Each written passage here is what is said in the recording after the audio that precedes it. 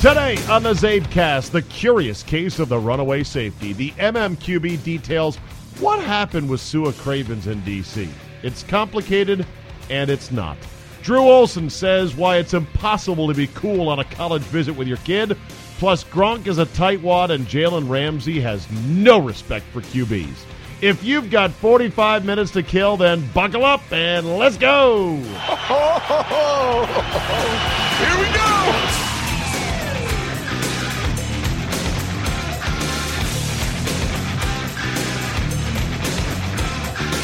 Thursday, August 16, 2018. Thank you for downloading. As you may know, if you listen to my show here in Washington, D.C., I am going to be hosting 2 listener fantasy football leagues. The drafts will take place live and in person on consecutive Tuesdays, Tuesday the 28th and Tuesday, September 4th. They will take place at a Buffalo Wild Wings in Maryland, probably Gaithersburg, and one in Leesburg.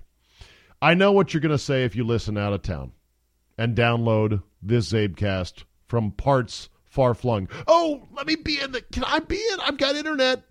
I can Skype. Oh, please. Listen, I love the fact that some people have already said, I want in. And I would love to include you. But I really want these to be local leagues. Now, maybe you can talk me into doing a third league. Hold on a second. I'll take this out in post-production. Yeah, no, I'm not taking anything out in post-production. It's a podcast. There we go. Maybe you can talk me into doing a third league that is all Skype-based. Listeners from beyond the immediate DMV. Maybe. I don't know. When am I going to do that? How do I have time to do that? Okay. If I get enough people begging me to do that, then give it a 50-50 shot. No promises, but 50-50. All right, Drew Olson is coming up in just a bit. I got a couple things to plow through first. I love this tweet, though, he sent today. He says, other sports talk shows post their breakdown of what they're going to talk about that day, segment by segment. Here's our rundown today. 12 o'clock, random stuff. 12:30, art appreciation. 12:50, dunno yet. 1:15, still dunno. 1:30, Tom Hargercourt. 1:45, figure it out. 2:15, maybe sports. 2:30, other stuff. Absolutely brilliant. I know these pinhead PDs like to say, use social media to help drive people to listen to your show. You know, if you tweet out you got a killer guest coming up at 2:30, I'm telling you the people might stay in their car a little bit longer. They might change a meet. I have said to these pinheads' faces before, ain't nobody fucking changing their day to make sure they're in front of the radio to listen to an interview. I mean, only in rare cases. Only in rare cases. But this shit doesn't help ratings at all. Now, it's good for kind of showing off, like, look at all the guests we have, or look at these topics here. But the other thing about, teasing segments coming up, this stumps a lot of PDs when I say this to them. Zabe, I really wish you'd tease ahead. Give people a reason to stick around and listen to the next segment. And I say, well, what if I tease something they have no interest in hearing about? Well, no, it's all in how you phrase it. I said, well, I got a baseball writer coming up. Do you know what percentage of my listeners fucking hate baseball? Well, that's really not the point. I'm like, it's probably 40%. Maybe more. I can't tell for sure. I think it's a wash as to what you tease coming up. Because, look, if I tease football coming up and there's a baseball head who's like, God damn it, the Nats are in a playoff race and you're still talking about preseason football for a Redskin team that's going to go 6-10 probably, I'm done with you. I'm click. It's always, I think, just about a wash. Anyway, I like that. Random stuff, art appreciation, don't know yet, still don't know, Harger Court, figure it out, maybe sports, other stuff. I do try to be a touch more structured than that, but I loved his honesty in that regard. All right, Sua Cravens, former Redskins safety / linebacker. He was a bit of a tweener coming out of USC, had a very promising rookie season, then got hurt his second season and decided, that's it, I'm out, right before training camp ended. And actually right before the season began.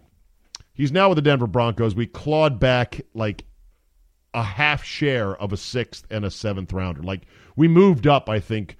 We improved our 6th and our 7th round picks to unload him to Denver.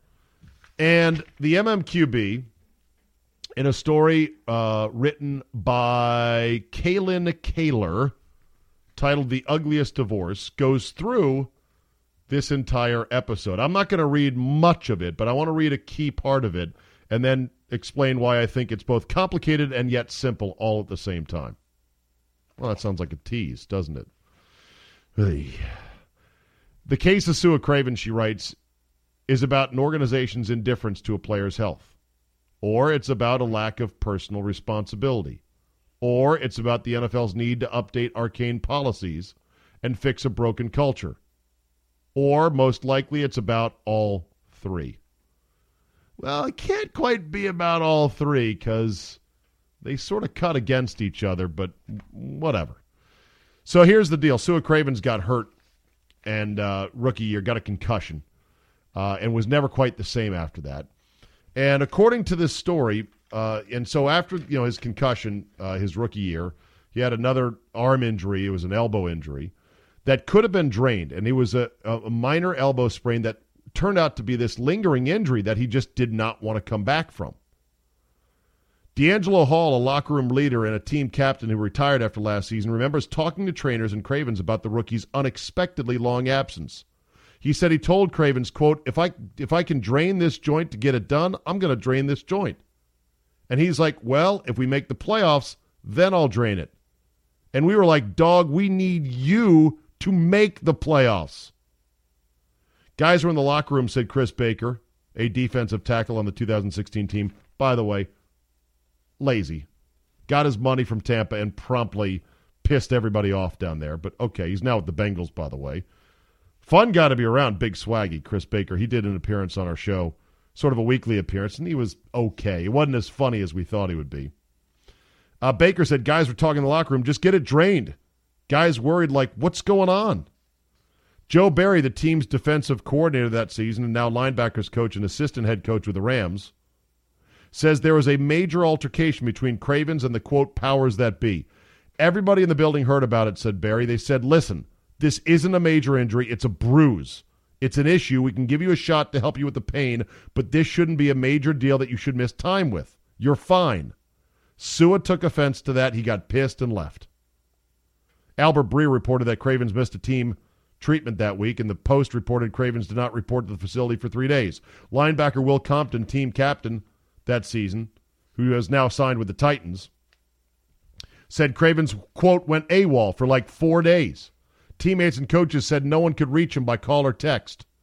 Compton, who had been spending more time than usual with Cravens because he was also injured in the Philly game, said, quote, he didn't answer texts from coaches, teammates, player development, nobody. Everybody tried getting to him. The next paragraph is classic. Through agent Peter Schaefer, Cravens denies the account that he went AWOL. No. Bullshit. Liar. You can't. All these people saying couldn't get a hold of him.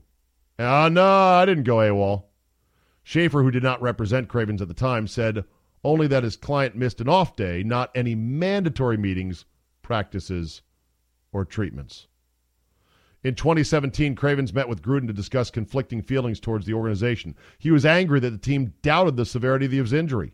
He opened up to Gruden about his paranoia and depression, at which at time he thought were personal battles. He says he wondered whether or not he wanted to keep playing football. Cravens said Gruden listened and assured him he'd be fine. That offseason, Cravens spent time back home in L.A. and says it didn't take long for his family and friends to notice a change. Normally charismatic and outgoing, Cravens withdrew from his friends and family and became much more serious and easy to anger. They were telling me, you're acting completely different. You're attacking the people that love you. What's wrong with you? The piece goes on in great detail, very long, but it's an interesting read, to basically say, hey, maybe this concussion had something to do with it. And, quoted another, his cousin, I think, Cameron Jordan, tight end, formerly of the Browns, who retired. He was worried about, long-term brain injury from playing football. Said he was different after his concussion, and I'm not saying that that's not possible. I'm not saying it's not possible with Sua. But concussions happen. Injuries in the NFL happen. Your coaches yell at you. That happens. The team trainers stick you full of needles to numb shit up so you can go out there and play. Sometimes on a 4-11 team that's going nowhere. It's professional football. It happens. You get a contract. You get some money. You get some fame. You get some nice things. People start coming asking you for things. It's pro football. It happens. Then you start playing like shit. You get benched. People start saying stuff on social media. What's wrong with this guy? He's a bum. Why'd we draft him? It's pro football. It happens. It is a man's game. And in this day and age in which it is politically incorrect to say things like this is a man's game, like, are you saying that a woman couldn't do this? Yeah, that's exactly what I'm saying. Some things are man things. The NFL and professional tackle football is the ultimate man's game. A man's game.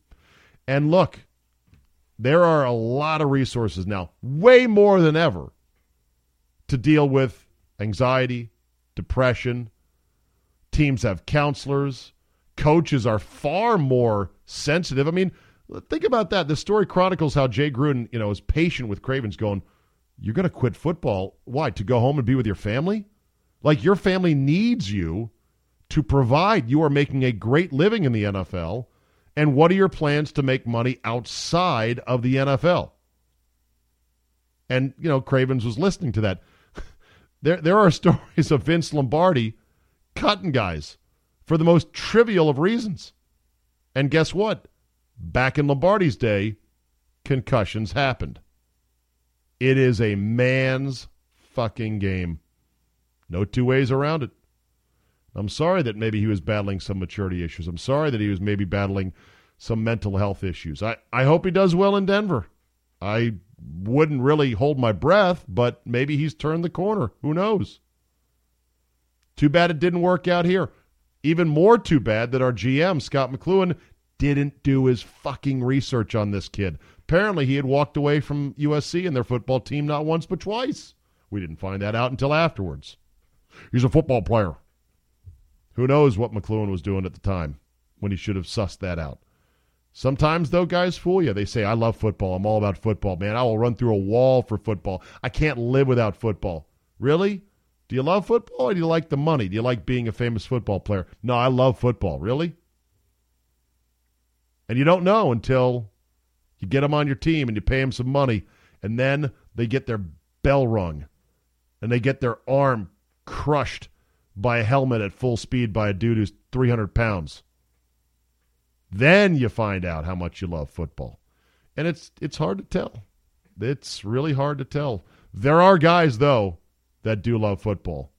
And we see them around the league, and they come back and they play with all kinds of insane injuries that you're like, wow, I can't believe you played on that. But they're like, fuck it, my team needed me, man. It's football. I love this. I love it. I just got a shot. Hurt like hell, played the damn game, dealt with it later. I'll deal with it later. I'll deal with it in the offseason. I'll deal with it when I'm retired. I'll deal with it, whatever it is, when I'm 60. Good luck, Sua Cravens. Jalen Ramsey, boy, he's a colorful character who's enjoying now his newfound limelight in the league. The Jaguars were half decent for a quick hot second last year. Went on a nice run, made it to the AFC Championship game, had the Patriots on the rope, and then choked. We all remember that.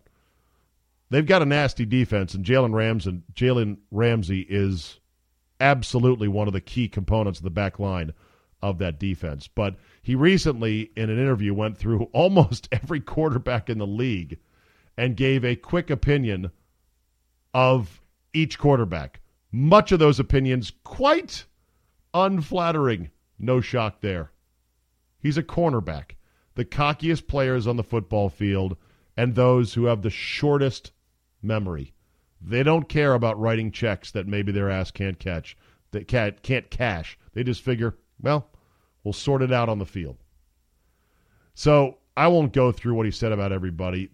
The takes were kind of predictable. Eli Manning sucks. Joe Flacco's garbage. Brady and Rodgers, they're not bad. He doesn't like Josh Allen, the rookie, for the Bills. Understandable on multiple fronts. But Will Brinson, very funny, he put down the 2018 Jaguars schedule, and instead of the teams, just listed what Jalen Ramsey had to say about each and every one of them. Week 1, only good because of Odell. That would be Eli. Number 2, doesn't suck. Probably Brady or Rodgers. Number 3, underrated. 4, TBD. 5, TBD. Good, all right, okay for week 6. Couple future MVPs. A not that good. A decent at best. Trash. I believe that's Flacco. Another not that good. Underrated. Don't know much about him. And then future MVP in week 17. Jalen Ramsey, everybody. Currently serving a 1-week suspension for conduct unbecoming the organization for basically threatening a reporter. The NFL is not boring, people. Not boring.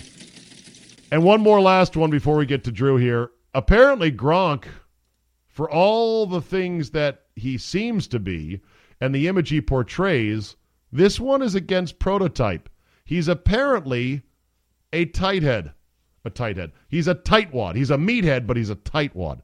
He's a tight head? Maybe I could go with that one. Gronk, who has made about $45 million in his NFL career, told Maverick Carter that his net worth is more than that because he lives off his endorsement money, and he's made more in investments than he has spent. If you see my NFL money, how much I've made, I've got way more than that, baby, said Gronk. He said that although he and his brothers made it to the NFL, their parents never allowed them to be just dumb jocks. They hounded us on school, said Gronk. Gronk says it's now well known around the NFL he's smart with his money to the point that he gets questions from younger players who want to know how to manage their money. Well, it's not hard. Just get shit for free. Oh, and by the way, the biggest suck on your money is kids. Even if they're your own kids, and even if you are married to your high school sweetheart, and you're living under the same roof with your kids, they're expensive. Take it from me or anyone else who has them. They're wonderful. They're the joys of our life. But you know what? They are expensive. Good for Gronk. Apparently has all his money. We'll see about that. Let's go to the cheese curtain. Let's go behind the cheese curtain. Let's talk to our friend Drew Olson. All right, Drew is fresh back from a campus visit with your daughter in which you claim it is impossible to be cool as a dad on a college visit. Can you explain that phenomenon? This is my third one, right? And this is the first one I actually did find a way. I did find a way. How'd you find a way? This is the mission to be cool. Yeah, to be the cool dad on a campus visit. When you're tagging along with your kid on the official campus visit, they bring you to a room. They tell you how great Old State U is. They show you slides and talk about admissions and everything like that. The history of a state university goes back to 150 years. Exactly. Jebediah J. Johnson founded the university out of a cornfield. So that's 45 minutes worth of propaganda and admissions talk and stuff like that, right? And then they break you down from a big kind of room to groups of like 10 or 15 kids with their parents and hangers-on. And then you do the walking tour. Like, these are the dorms. This is the chemistry building. This is right? So the first two, I took the official sanctioned tour, and then for yesterday's tour, I fucked up and didn't sign up for the tour. So we did it on our own. Yeah. And we stumbled around and did very well. And it was actually, I felt much cooler than just being a dad standing on the sideline as my kid was getting the sales pitch from these well-scrubbed university ambassadors who say they're like, oh, I'm a junior in biomedical engineering, and I just love this state U so much that I have to go, They don't drag out the worst of the worst for those tours. They don't drag out the guys who are hanging on with a 1.99 GPA after just waking and baking and saying, man, I don't even know where the syllabus is for my course, man. Yeah, they don't get those people. They're well-scrubbed. The best and the brightest. So do you care to disclose what university this was? Sure. I was this is my third one. I've been to the University of Texas at Austin. Nice. I've been to University of Wisconsin in Madison, State U. Nice. And yesterday was the University of Minnesota. Wow. So there you go. So your daughter's looking at all big state schools. Pretty much, yeah. And big athletic factories. Yes. And nice. Oregon, she should have a next. Great. She should. Oh my God, Oregon next. Well, your daughter thinks like me. I have advised kids that I know, or kids of parents I know, if they're sports fans, I say go to a big sports factory school. You'll have a great time. Yes, you make the academics what you make out of it, but to have that multi-sport rah. I would have loved to have had that when I went to UC Santa Barbara, but I didn't. I'm glad that my daughter didn't appear to get the sports writing gene, but she's been to a lot of games, like kind of behind the scenes over the years. From the time she was in a tabletop carrier, she's been in press boxes and stuff, and she likes sports marketing. She wants to do like sports marketing. She wants to work from the team end of things or the league end of things. Well, then that's good. Then she's looking at the right schools. She's looking at those schools as vehicles, as stepping stones to that. Yeah. So the jockocracy. Tell the public about this. It's the jocks who played the game, right? They should be on the air, right? Gee, that's a disgraceful thing. Thanks, Howie. I gotta say that Twin Cities, man, to have all the sports they have, they're building they love their stadiums. In the Twin Cities. They're building a new soccer-only facility in St. Paul. The Wild has one of the most beautiful NHL arenas, state-of-the-art football stadium, Target Field, brand new. The Target Center, I went in and just walked around like the atrium and lobby part. They got it figured out there, man. So why do you feel lame as a dad going on these visits? Just because, you try to think of yourself as being, I go to these things and like, I want to go to college. Sign me up, man. I want to go to Econ 103 with 500 kids and check out all the new meat that's coming to campus.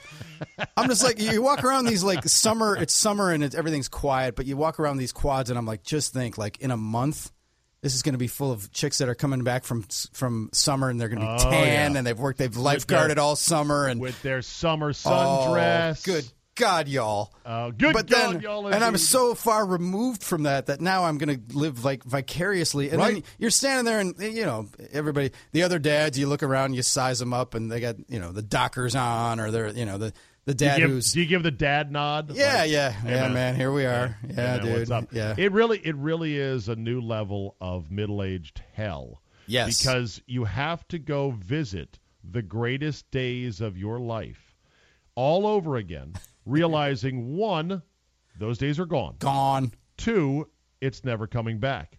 3, you now have to pay a fortune for one of your kids to go through it. Yes. The worst. As I see it, the only thing that's going to be worse than the touring of the campuses is move-in day. Wow. In terms of awkward, when you got to schlep all the stuff up and, it's a military operation, and everybody makes the mistake of taking way too much shit to college the first semester. Like you take everything you own and have ever owned. You're taking your high school yearbooks for some reason. Underwear? Yeah. Do you have this? Do you have a stapler? That's what I would. Yeah, come on. Do you have a noise machine to sleep in case your roommate is loud or having sex or snoring? The key to packing for college is to take everything you think you need, cut it in half, and then cut it in half again. Because you wear the same 4 outfits. Fuck, I've seen these kids because I've done stuff and have speaking gigs at colleges.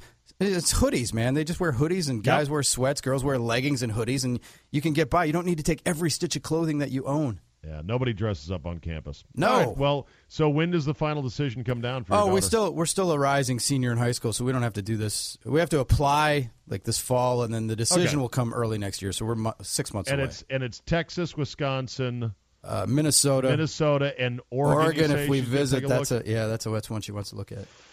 Man, I hear weather-wise, you got to love it out there. Yeah. It's a different world, Oregon. I hear the school's beautiful, and, of course, the athletics are big time. Yeah, and you got Nike right there, and it's big-time sport management program. If the choice was yours, where would you go? Because you went to Wisconsin, so you're. I went to Wisconsin, Milwaukee. I went to satellite in Milwaukee. UWM. All right, half the size. But you're a Wisconsinite, so yes. where would you choose if it was your choice to make? Well, I have the most hookups in Madison. I know the most people in Madison, so I can help her out. Pretend like you don't know that anybody. Independent? Oh, well. Pretend you are her, but you're a dude who loves sports, and you just went on all these visits. Where would you choose? I would probably choose. For me, Minnesota. Really? Yeah. Just to have, if you're going up there, all those teams and everything, they had light rail. You can get to. We went downtown. Light rail. Well, we went downtown. Shit about light rail. There's Uber, dude, my man. Yeah, there's Uber, but I Ubered, and it took a while, and it was like $9 to get from campus to from the east bank of campus to downtown, and then for $250, and about the same time, I had a light rail. You know, it was amazing. Your priorities are all out of whack. Tell me what was wrong with Texas, because to me, Texas would be it. It was okay. Warmer weather, hotter chicks. Yes. Theoretically better programs, although Texas football continues to better than Minnesota. Okay, yeah, but in terms of opportunity, having every team and every pro league right at your doorstep and being able just think of all the extra jobs. Oh, in Minnesota. Yeah. And Austin does not have that. Austin has the University of Texas. And maybe like if you want to drive and go work for the Round Rock Express or whatever the minor league team is. But this is a major league city, man. That market is booming. And it's two cities. It's St. Paul and Minnesota. And the campus kind of splits between the two. It's beautiful. It's a great setup. Broaden out to every major D1 sports college. Tell me which one you'd sign with as just a regular student if you could. Oh, like maybe not even having visited the campuses, but just liking the tradition, the location, the colors, the logos of the teams. I would be a son of Westwood. You'd be UCLA. Yeah. Well, how would you not? The weather, the Yes, color. I know. I mean, SC, because I know guys who went to SC, and I always give them a hard time because SC's in the hood. SC's in the hood. UCLA is in Westwood. Exactly. It is beyond gorgeous. SC is in the hood. You can have it. They have the better, maybe arguably better colors and better sports, better football. Screw that. I'm going. I'll take the losses on the field and fucking go to UCLA. UCLA is pretty money. Of course, hard to get into. And I didn't get in. I applied to UCLA, Berkeley, and UC Santa Barbara as my third choice. Three pitches for $1 on the application to the UC system, and on UCLA, and on Berkeley. UCSB said, sure, we'll take you. And I saw the campus picture, and it was on the beach, and I go, that's it, we're done. Yeah. Wrap it up, we're done. And now I regret, I should have gone to Arizona State, but another lifetime to ASU. See, I had that FOMO, that regret for Arizona State, because every year I covered spring training, there were some years I stayed near the campus, and I would go to the bars there during spring, and it was epic. And I was like, why didn't I come to school here? I'm an idiot. How do they not win the national championship every year when they bring recruits on? And then looking at myself, I said, why didn't I go to school here? I'd have flunked out in a half a semester. Yeah. I'd have been out. We'll retire in Arizona, Drew. Yes. We don't need to go to college there. We sure will. Okay, let's get into the meat and potatoes of the sports world. And let's start with the big win by the Cubs last night, or yesterday afternoon. Excuse me, not the Cubs. Big win by the Brewers over the Cubs, 7-0, in which Ben Zobrist got kicked out of a game for the first time in his career, and Joe Maddon followed afterwards. After the game, Zobrist said, I told the ump that was a ball, and that's why we want electronic strike zones. Do you believe someday we'll be in a place where we use electronic strike zones, and would it be good for baseball or bad? I think it's coming. I'll hang up and listen off the air, Drew. It's coming. I think it's coming. We've already had Quest Tech. We already had that kind of. We're already seeing this. They're evaluating how close umpires are. Is Quest Tech still used, or was that a primitive? That was a primitive version of what pitch tracks or whatever the fuck it is now. What is it now? Is it K-Zone? Whatever. Pitch track? Whatever you want to call it. You don't know what it is? I don't know what it is. I don't You're know what you call it. You're a baseball guy. How proprietary is it? Well, they can change the name of the company and the provider, but it just tells you where the ball is. I thought you as a baseball guy would know the exact specs of our machine overlords. Excruciating minutia. The weird thing about the Zobrist ejection was he argued the pitch at the time and then did not get ejected, and Maddon came out, took up for him, and he got ejected. And then Zobrist left the game and was replaced as a sub because the Brewers were up big, and they wanted, I don't know what, they took him out. Then he walked out and had continued the conversation, and then got ejected. So he got ejected after he'd been removed from the game. Yeah. And the one-liner was, that's why we want to replace you with robots, and that was that's why we want that. Now, did he add that after the fact, or did the umpire really kick him out for saying, we want electronic strike zones? Well, I think it was just the fact that it looked like, apparently I was listening in the car driving back from my campus visit, so I didn't get to see this. But apparently it started as a civil conversation that was going on for a while, which is really rare that, all right, first of all, you had your moment on the field to beef, and then you're out of the game, and then you pop back out and start talking to him, and then you get thrown because it got more heated as it went along. That was the way Pat Hughes described it on the Cubs broadcast. Yeah. I think Zobrist added the whole electronic thing afterwards as a good zinger to the media. I don't think an umpire would be so thin-skinned and such a bitch that he's going back and forth. There's a strike. There's a ball. Well, get out of the dugout. Hey, man, I want electronic umpires. What? What did you say? I said I want electronic umps. You're gone! Like, I can't believe that would be the case. Don't bet the under on umpire pettiness when it comes to ejections. Yeah, absolutely. So you can motherfucking umpire up one side and down the other, but don't say, I'd like to replace you with a computer. Depends on the guy. A bridge too far. It depends on and part of it was the cumulative effect, because apparently you're not supposed to be able to argue balls and strikes at all. Madden's like, that's an automatic ejection for Madden, but he got to vent a little bit too. So Phil Cuzzy may have known that he biffed the call, but he let Zobrist vent a little bit. But at some point, it's just like, all right, that's enough. And then maybe the one-liner did put him over the top. Because he's sensitive about jobs. Like, hey, man, this is how I put bread on my family's table. Exactly. They make a pretty nice living, those umpires do. That would be so funny that if you can motherfucking umpire all you want, but don't dare say he should be replaced by a computer. It'd be the equivalent of the great scene in the movie Semi-Pro with Will Ferrell, in which they're calling each other cocksuckers, but as soon as somebody calls a guy a jive turkey, the entire card game stops. Remember that scene? Yep. And it's like, wait, what did you say? What did you say? He just called me a jive turkey. What? What? It pulls out a gun. That was going to be a pull out a gun the moment, even though calling a guy cocksucker was not a big deal. My favorite ejection story on this vein, Zabe. Yeah. Brewers had a right fielder named Jeremy Burnett, best player on a bad team for a couple of years. He struck out, took a called third strike in the early innings, fourth or fifth inning, and he stood at home plate. And he just sighed. And you could see his shoulders heave like it was a sigh. Oh, the sigh. It was a sigh. And then he turned and walked away, right? Yeah. And he got ejected. Sighs drive guys crazy, because you know who does the sigh better than anybody? The wife. That's true. Everyone's wife does the sigh. Right.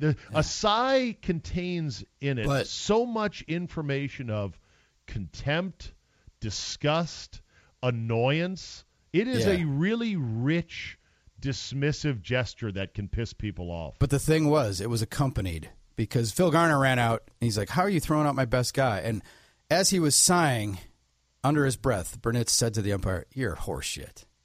And he just walked away. And so Garner's like, you're throwing out my best player in the middle of this game. How can you do that? And the umpire said, well, he said I was horseshit. And he's like, but he didn't show you up. He didn't do anything. None of these 30,000 people know what he said to you. Only you know. He didn't show you up at all. He just called you horseshit. He said you're horseshit. He said I was horseshit. And then the umpire's like, but he said I was horseshit. And Garner then said, well, you fucking are horseshit. And then boom, he got thrown out too. And it was majestic. It was one of those things that went from a calm, reasoned discussion, like, how are you throwing out my best player? He did nothing.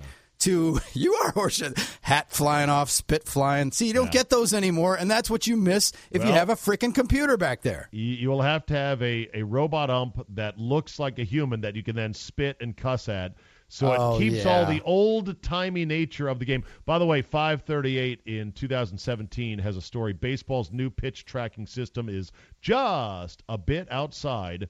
MLB switches from PitchFX to StatCast, and the new tool is going through growing pains.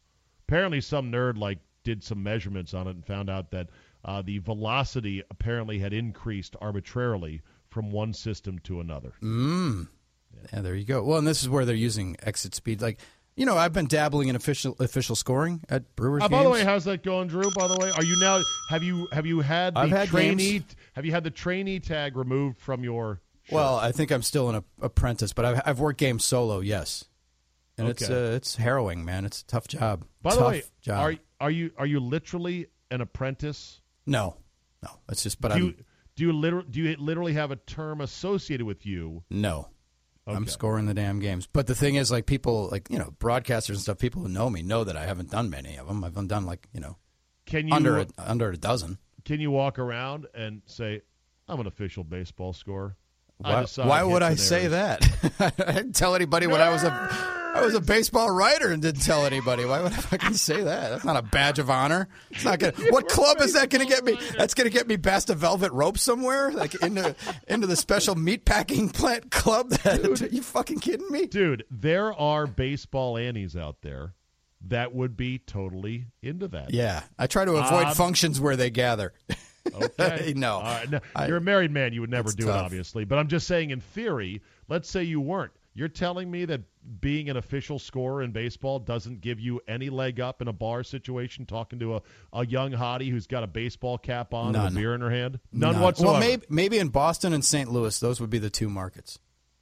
Really? A writer friend of mine took me out for a post-game beer after a Brewers-Cardinals game in St. Louis, and there was a hot female bartender, and she's like, the first thing she said was, "Hey, you guys, sit down. What the fuck was La Russa doing in the seventh inning, man? What was he thinking?" And like, oh my God, this is hardcore. This is like an attractive woman talking hardcore baseball. This is it. Did it turn you on or turn you off? I thought it was great. Yeah, turn you on. I thought this is the market, man. This is St. Louis. They're steeped in baseball. When a moderately attractive chick with a ponytail and a ball cap on starts talking BABIP and barrels and exit velocity, you're like, my peenie just went. I don't know about you, but my peenie just went. Oh. I don't know what I can do with any of this stuff in bed, but by golly, she knows her baseball. But giddy up. It's funny. So that's every guy's fantasy, is to watch a game on a couch with a hot chick like that and then bang, right? Yes, it is. It is. And every day that guy gets a little bit more and more sick of fucking that chick. It's a tale as true as the hills. Immutable laws of sex. Every day it becomes a little less special, and then after 9 months in the relationship and you wake up and she's logging on to some Cardinals chat room to bitch about Matt Carpenter's home and away splits, you're like, okay, this relationship has run its course. One of my comic buddies, when Brad Pitt and Jennifer Aniston broke up, another one of my friends said, like, how could he throw that away? Are you kidding me? And my comic buddy, who, by the way, those comics, they don't get laid half as much as they should, because every survey on Cosmo says women like men with a sense of humor. All my comedian buddies say that ain't true. Really? I hear a lot of comedians do pretty well, though. Well, it depends. It depends on what you're fishing for. Because depends on the comedian, because a lot of them are like coked up, lower standards, reckless. They're at the Chuckle Hut in Des Moines, and so there's a lot of townies that are like, I'll take a run at the comedian tonight. But my guy just said, show me any hot woman in Hollywood and I'll show you the guy who's tired of fucking her. Well, that's true with any hot exactly. chick. Whether she's in Hollywood or on Long Island as a housewife or whatever. Everything in life that's nice and special gets old the more you do it. It doesn't winning mean championships, Zabe? How would I know, Drew? Oh, yeah, that's a good one. I mean, yeah, my hockey team won one, and it was great. Am I sick of it? No, not even close. Not yet. Not even close. I was going to add one more thing about So when it comes to bragging about being an official scorer, which, by the way, I give you full permission to brag because that's a cool thing, and it might get you somewhere. I'm not competent enough to brag or confident enough. Okay, or just, might get you a corner table hard. somewhere. I have a friend who shall remain nameless, Michael Kurtz, who used to be a salesman for the Washington Nationals. Sell ticket packages, right? Yeah. And he would come on our golf. He comes on our golf trip to Pinehurst. He might be listening to this Zabecast right now. Hi, Kurtz. How you doing, buddy? So we're down in Pinehurst, and we're going to the one strip club in Pinehurst, North Carolina called Pure Gold. And let me tell you about Pure Gold, Drew. It is in a strip mall next to an Arby's, and you wouldn't know it otherwise, and it is pure shit. It is one of the lowest, skankiest, strip clubs ever. And so we're there, and Michael walks up to the front desk to try to get us all comped into the place because there was some cover charge of like $10.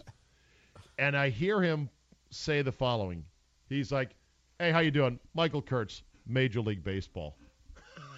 What the hell did you just say? I was like, what the hell did you just say? Hey, he pulls out a baseball and goes, "Hey there, Michael Kurtz, Major League Baseball." You don't work for Major League Baseball. You do sell season tickets for a team. that is in Major League, but you can't. I don't think it got us in for free, but he just wanted to try to pull rank, and so he's like, yeah, Michael Kurtz. That's what we call dropping the bomb. When you drop the MLB bomb. Yeah, it might have been a probably didn't work. I think it was an unexploded munition when it was all said and done. And Kurtz, if you're listening, thank you for listening. Hilarious. Love you, man. Got to get you back on the trip next year. Okay, Keith Olbermann called a game the other night, and many, many people were quite unhappy. Drew, your thoughts? Is it because he did badly, or because he comes to the political side? So he instantly he could be. It was a double dose of what the fuck, because on the one hand he was not good, not prepared, not smooth, because calling a baseball game is an art that requires skill and experience and practice and everything else. And number two is the fact that yes, he is a hyper partisan political voice. What are your thoughts? Who was it that did it? Didn't somebody just do it for TBS that parachuted in and struggled? I mean, because when Berman would do it, or when it's this, you're right. Berman's bad as well. There was someone from TBS in the playoffs that was getting.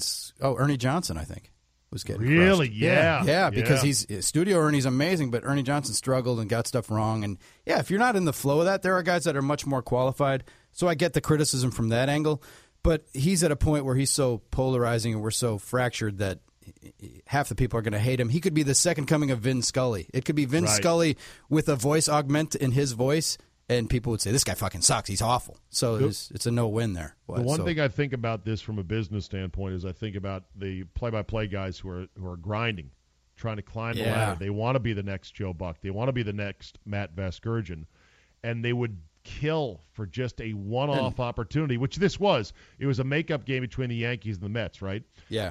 And if you're in that grind, you must be at the point of despair thinking, how am I ever going to catch a break? Are there any network executives looking for quality over just a, hey, let's let Keith call this game thing? It would be, to me, Drew, extremely soul-sucking. Well, that whole thing, props to those guys that are swinging at, doing AA games or AAA games or A-ball, high desert, those guys, because when you get these play-by-play jobs, they're guys stay in them for 50 years. Oh, yeah. So it's like there's not a lot of movement there. No, so not a lot of that movement. Is like... the movement is tectonic plate level movement. Exactly. It is glacial advancing movement, You basically. stay for years, so God bless those guys. So, yeah, that's got to be a suck. But then the political side of it, Zabe, is when Rush Limbaugh was on Monday Night Football, half the country He was never on Monday Night Football. I mean, he was on... ESPN games, right? Didn't he do ESPN? No, he was on studio work. Oh, studio, yeah, and studio work. And they canned him after like 8 weeks because he said he thought that the media just wanted McNabb to succeed because he they was were black, rooting. They were rooting for a black for the quarterback. narrative, right. For the narrative, rooting yes, for the narrative. Yes, that's right. So he was on, but I remember he was on, and that was that firestorm, and half the people hated him right out of the chute, no matter what he said. But was his analysis good though? But that's the thing. And Olbermann on baseball. Yeah, because Dennis Miller wasn't very good on. When he was in the chair on Monday Night Football, he just wasn't good. Have you read Olbermann's Twitter timeline? No, and I don't think I follow him. I don't know. If I do, I haven't seen anything. I swear to God, he is a mental patient. He really is. And I don't understand why he keeps getting all these second and third and fourth and fifth lives. But I don't understand the business. I don't understand the allure. I'm sure to the left he's a hero and an icon, but, man, go read his Twitter feed. He's a little bit unhinged. I will. Before I get to fuck that guy, I got two non-sports things to run by you. First of all, the two suicide by airplane stories that have come down the pike in the last 5 days. What are your thoughts? First of all, the crazy kid up in Seattle, and then just yesterday, the dude who tried to kill his wife by flying a company plane into his own house. Well, the dude from Seattle wasn't even a pilot, right? No, he was a baggage monkey is what he was. How? I wouldn't know how to fly a plane. I wouldn't know how to... The idea why am I taking my shoes off when a guy can steal a plane? That's the first thing I thought. That's another thing that I said. And people go, this was not a TSA issue. I'm yeah, but they're the Transportation Safety Administration. Something says they should have brought this up in a meeting like, hey, could somebody steal a plane? And if they can, we need to guard against that. I feel pretty dumb about taking my shoes off when a guy can just steal a plane, because that's kind of the thought, right? But then this had to be a copycat element, right? This had to be... I don't know about that. This guy, he had access to the company plane. Yeah, he did, but would it have dawned on him until he read about... He had to have read about the story of this guy checking Maybe. out. Had Maybe. to. Even you, subliminally. Did you hear the audio of the guy in Seattle? I did not. You haven't heard any of the audio? I have not, no. Oh, I love playing this for people. It's like It's the first time, yeah. Okay. There's a lot of virgins like me out there, Zabe. All right, here we go. This is the best of hijack guy from Seattle. Old Richard Russell, may he rest in peace. Just flying the plane around, you seem comfortable with that? Oh, hell yeah, it's a blast, man. I played video games before, so I know what I'm doing a little bit. Okay, and you can see all the terrain around you. You've got no issue with visibility or anything? Nah, everything's peachy clean. Just did a little circle around Rainier. It's beautiful. I think I got some gas to go check out the Olympics. And, over. How about that guy, huh? Holy cow. Here's a good one of they're trying to get him to land at an Air Force base. There is the runway just off your right side in about a mile. Do you see that? That's McCord Field. oh, man, those guys will rough me up if I tried landing there. I think I might mess something up there, too. I wouldn't want to do that. Hopefully, they probably got anti-aircraft. No, they don't have any of that stuff. We're just trying to find a place for you to land safely. And I'll give you one more here. Oh, boy. This was one of his last 2 or 3 transmissions. All right. Hey, pilot guy, can this thing do a backflip, you think? I'm going to land it. In a safe kind of manner. I think I'm going to try to do a barrel roll. And if that goes good, now I'm just going to nose down and call it a night. Oh, my. I want that on a T-shirt. I'm going to try a barrel roll. If that goes good, I'm going to go nose down. And call it a night. Call it a night. My goodness. Yeah.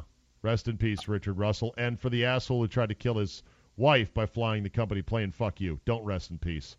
Get a hold of your emotions, pal. Yeah, weird. Yeah. It had to be a copycat element, though. Let's just hope it's not a trend, Zabe. All right, so that's one thing. The other thing was, did you see the guy that spanked a hippo at the L.A. Zoo? Yeah, I did see that video, yeah. Question, would you rather, this is one of 4 options, 4 unthinkable options, spank a hippo, trip a giraffe, pull a gator by the tail, or grab a poisonous snake and drop it into a bucket? I'm going to go, hippos are badass, man. Yes, they are. And you got to give her when you spank this hippo. You got to smack that ass. How am I tripping the giraffe? I mean, well, because we would have a giraffe running. Oh, that would hurt. And you would have to either stick your foot out. Oh, man. Or you'd have to do a diving knee tackle like Richard Sherman. Oh, I see like even the tripping would be like a broken femur or something. You know? Yeah. There'd be no way. Those things are. All right. God. All right. Pull a gator by the tail? That might be the one. They can be lazy, and you see guys do it. You see dumb guys do it. Right. How big is the gator? Like, we're talking. Small, 10, 12 feet. All right. Well, then. I'm just kidding. Yeah, that's a good one. Small. Yeah. Oh my God. Those are all bad choices, man. I'd rather watch other people do How about it. a poisonous snake by the tail and dropping into a bucket? Not much interest in that either. That's very dangerous because those snakes turn They around can whip real around, quick, yeah, man. and they're like, oh, bitey, bitey, bite. They're wiry. Okay. But hippo, you would not smack it on its ass. I would not. No, knowing what I know about hippos, they're badass. Okay. Did that guy who did the viral video, was it impressive or was it kind of lame? Kind of lame. Yeah, because he didn't get down there into the whole pen. The best part of it is, and this is something that John Oliver and his staff would probably do on Sunday night, is to find all the hot bleach blonde anchors from around the country, from small markets to big, saying "spank the hippo." Spank. Because spank the Could hippo. you believe they're saying "spank the hippo" on television? It's preposterous. Yep. Smash cut to like 20 hot chicks saying "spank the hippo." All right. Here we go, Drew. You know it. It's time.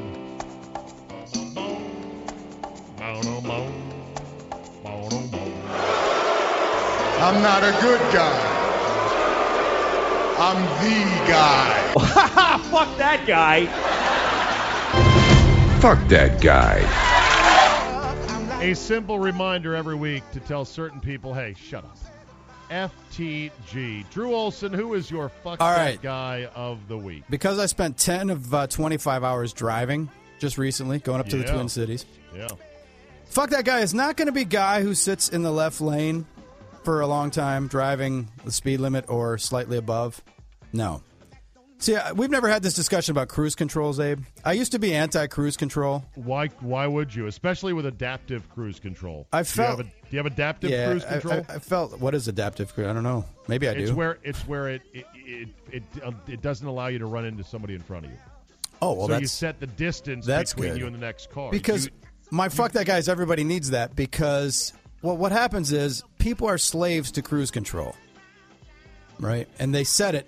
And then let's say that someone's driving.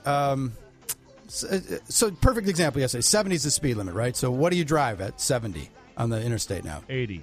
80 is where you set it. Because some people go 78 because they feel that's comfortable. Because the old state trooper saying is 8 you're great, 9 you're mine. Like anything 9 and over, they'll pull you over. Right. So 78 would be good, but that's not 80 or 82. That some people got to set it at 82. So we all set it at different things, right? Okay, we're a minute 40 into your fuck that guy, yes. by the So way. fuck that guy is the guy who uses his cruise control, and you're at 80, and you're passing a guy on the right who's going 78, and you decide not to speed up and pass that guy and set your cruise back, but just to let it drift slowly, because you don't want it. You're too fucking lazy to turn off your cruise. Right. And you're going to just slowly drift, and you gum up the fucking works, and everybody does that, and everybody fucks it up, and traffic would be so much better. I'm all about automated cars, man. I can't wait until I can just sit and watch Netflix movies while I drive. Yeah. I'm all about it, because it's going to be so much better than it is now. But to the cruise control abuser, you say... Fuck that guy.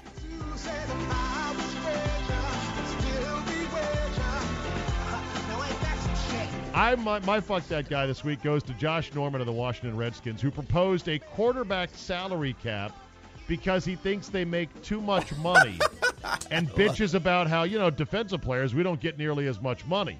Hey, bro, you had 0 interceptions last year, and you are one of the highest paid DBs in the league, okay? I'm sorry, Josh. You pick more passes and shut your mouth. Fuck that guy!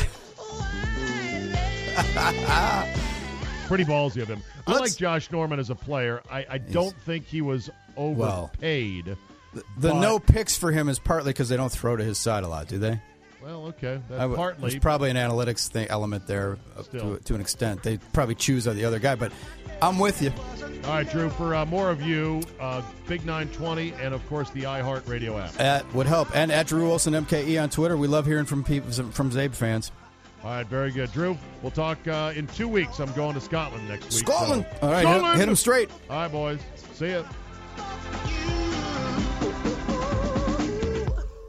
All right, we'll end with this today. I know fake news when I see it, and while fake news is thrown around as a term way too much, fake news, you're fake news, that's fake news. There is such a thing. You know it, I know it, everyone knows it. Fake news is shit that is not news, that is packaged into clickbait, that fits hot-button narratives. Here's a perfect example. Headline: Teen football player dies after complaining of headache. You know what I did? Excuse me. You know what I did? I said, I'll take that out in post-production. I went, ooh, what? Click. Got me. Got him. Turns out an Iowa family is mourning the death of their 14-year-old son, who initially came home from football practice last week complaining of a headache. Okay, you've got me. You've got my full attention. Oh, shit. Another football player dying playing football. This is not good. Well, then you read more. He came home from football practice complaining of a headache, which then set off a series of medical tragedies. The young man was preparing to start his freshman year of high school, and he was actually suffering from symptoms from acute disseminated encephalomyelitis, or ADEM, a rare neurological disease that typically occurs after an infection. So in other words, let me give you an alternate headline. Teenager dies of rare infection. No clicks. Because it's not news. It's tragic for the family, it's not news. Yes, he was coming home from playing football, but the football and the headache had nothing to do with the playing of the foot. I mean, this is the world we live in. But you don't print teenager dies of rare infection. Teenager you don't know in Iowa dies of infection that, well, you would never probably get and don't really worry about. Not news, no clicks, doesn't get published. And the news outlets like Yahoo that had this story, and it was originally, irony alert, a Fox News story, or at least that was the secondary creditation on the Yahoo Sports page that I saw this.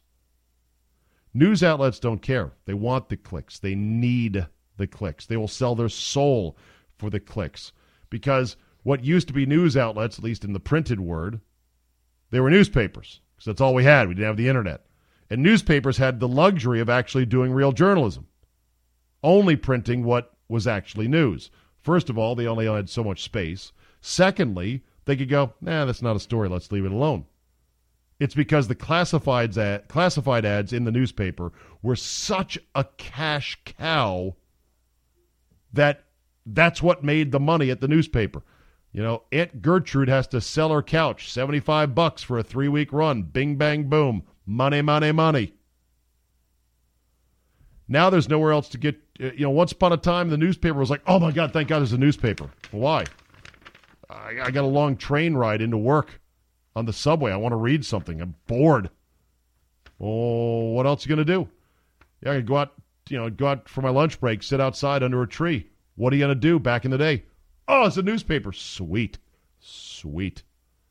Now they've got to compete with the worst of the clickbait and disinformation that is always on, always in your pocket, always in my pocket, always in everybody's pocket. Bleeping at them 24/7, 365. The bullshit factory that is the internet. It never stops. I'd say shame on Yahoo for putting that headline.